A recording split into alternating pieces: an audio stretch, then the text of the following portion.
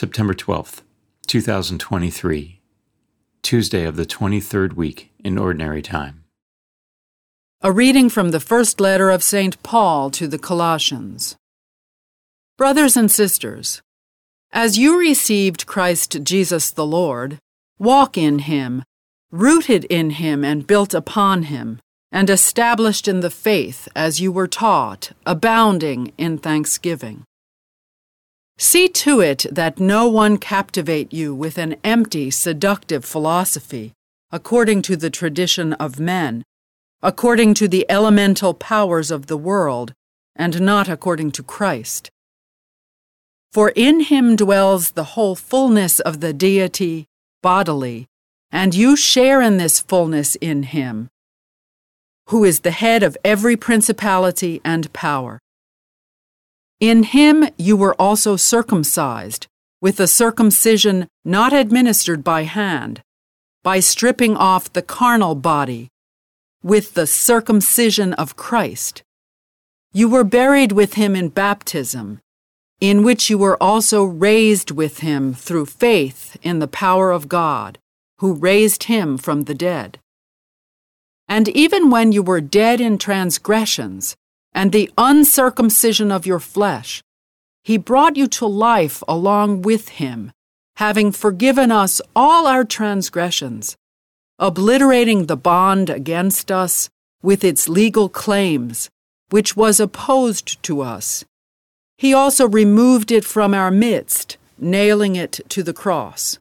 Despoiling the principalities and the powers, he made a public spectacle of them, leading them away in triumph by it. The word of the Lord. The responsorial psalm. The response is, "The Lord is compassionate toward all his works." I will extol you, O my God and King, and I will bless your name forever and ever.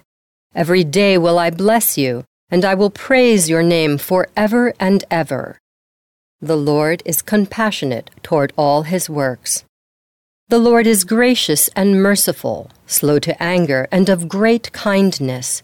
The Lord is good to all and compassionate toward all his works.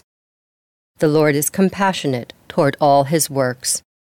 Let all your works give you thanks, O Lord, and let your faithful ones bless you. Let them discourse of the glory of your kingdom and speak of your might. The Lord is compassionate toward all his works. A reading from the Holy Gospel according to Luke.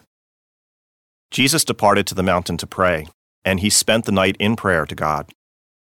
When day came, he called his disciples to himself, and from them he chose 12, whom he also named apostles: Simon, whom he named Peter, and his brother Andrew, James, John, Philip, Bartholomew, Matthew, Thomas, James the son of Alphaeus, Simon who was called a zealot, and Judas the son of James, and Judas Iscariot, who became a traitor.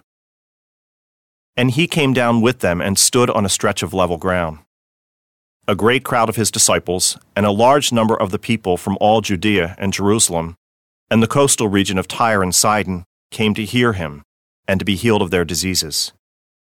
And even those who were tormented by unclean spirits were cured.